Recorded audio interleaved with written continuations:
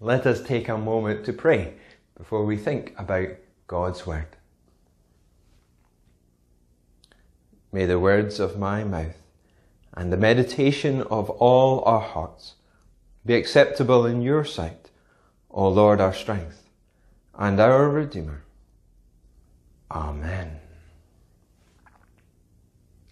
Prayer is one of those parts of life, parts of faith, which we know we should do, but often don't. That could be for any number of reasons. We maybe don't know what words to use. We fear getting it wrong. We maybe don't think it does anything. There can also be other reasons, such as simple laziness or apathy. This past week, Jill and I celebrated 15 years of marriage. And if I told you that we rarely talk, don't listen to each other, and generally get on with our separate lives, it wouldn't matter that we lived in the same house or had our marriage certificate or shared our financial resources.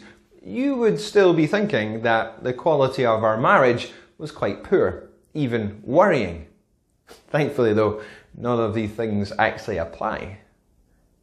Yet the same is true with our relationship with God, Father, Son, and Holy Spirit. You might come to church.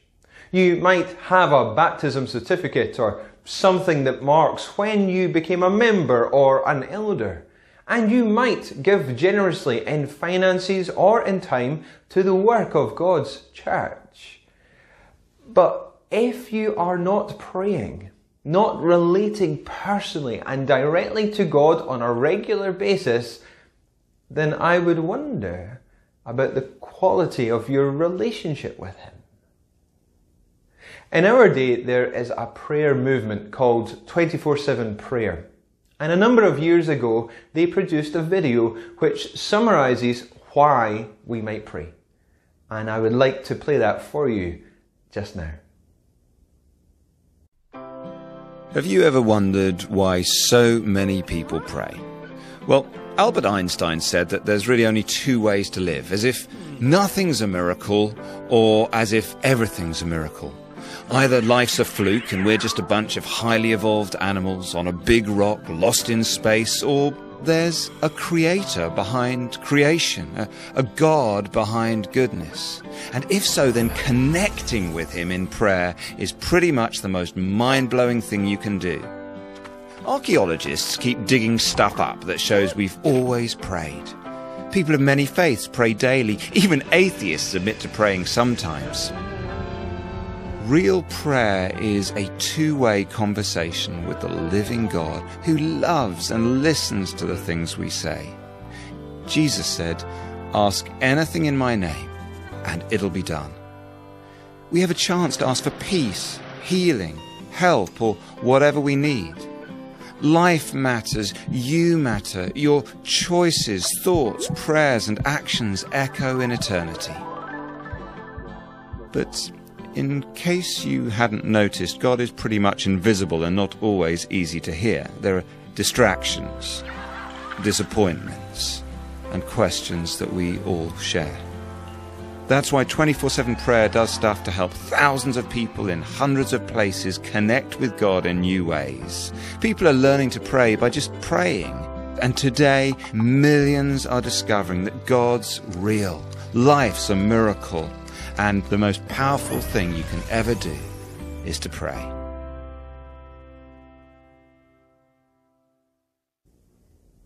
I wonder what jumped out for you. Do feel free to share it in the live chat just now. I was struck by the idea that prayer may be the most powerful thing we could do to change our world, to change ourselves. Because when we pray, we are connecting with the living God, engaging in a two-way relationship. And as we do so, what we pray echoes into eternity. So prayer is key.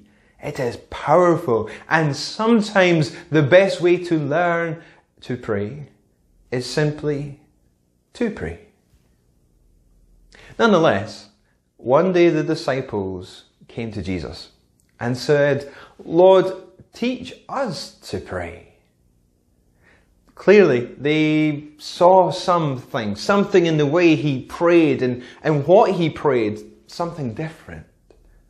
Or maybe they saw how Jesus had prayer underpinning all of his life, because again and again he would go off to pray. And so the one and only thing they ever asked to be taught is to pray. In response, Jesus shares with them what we now call the Lord's Prayer, which is probably the most famous prayer in history. Martin Luther said, "To this day I am still nursing myself on the Lord's Prayer like a child, and I am still eating and drinking of it like an old man without getting bored of it." Christian writer Timothy Jones also argued, to cultivate a deeper prayer life, all you have to do is say the Lord's Prayer, but take an hour to do it. We know from history that it was traditional for rabbis of the time to have their own unique prayer, which brought together their foundational teaching. John the Baptist's followers likely had such a prayer, because in our passage today, the disciples actually said, "Lord, teach us to pray just as John taught his disciples." It's unlikely they were just asking Jesus for a few good prayer tips. They were saying, "We need to know what you are about. We need a statement of faith." As such, the Lord's Prayer is maybe our primary foundation for understanding life and faith, giving shape to everything else. In this way, the Lord's Prayer is like a model prayer, knowing what to pray, and so we might simply repeat the words as given, because repeating it regularly can help its central truths slowly shape our hearts and our minds. But the Lord's Prayer can also be like a map, teaching us the way of prayer, the route to take. Many of us find prayer difficult, don't we? We get distracted or struggle to know what to say. But praying each phrase, even a few words of the prayer, can spark ideas of what to pray. And this way, that the Lord's Prayer helps us become real with God, real with Him about what we think of Him, of the needs we have for ourselves and the needs of others, as well as seeking His forgiveness for our sin and asking for His help in the difficult spiritual realities of life. Here is a prayer that we often just recite without much thought, yet it can be a framework into which we pour all our thoughts and concerns of our lives. It is possible to take the thing that is most burning in your heart at this time and pray about it using the Lord's Prayer. Earlier in the service, I said that in each week of this season of prayer, we would have a prayer to pray or an activity to use. And the Lord's Prayer is the one for this week. You can simply take the version you are most comfortable with and pray it one of the ways I've just described this morning.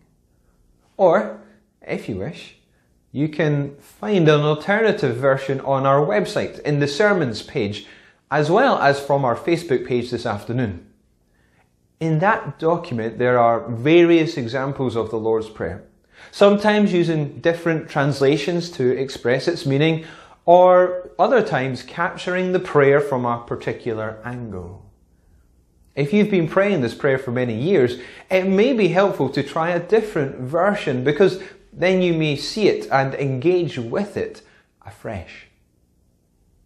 But whether you pray in these or those, or take it a word or line at a time, may we choose to grow as a people of prayer, responding to this call to pray and investing time in our relationship with God by using the Lord's Prayer each day this coming week.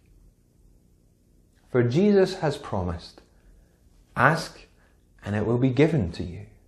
Seek and you will find.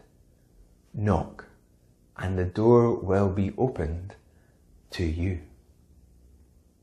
As we pray, as we seek, ask and knock, may we know the reciprocal welcome and provision of God, Father, Son, and Holy Spirit. Amen. We close our time together with our final hymn, I'll Go in the Strength of the Lord.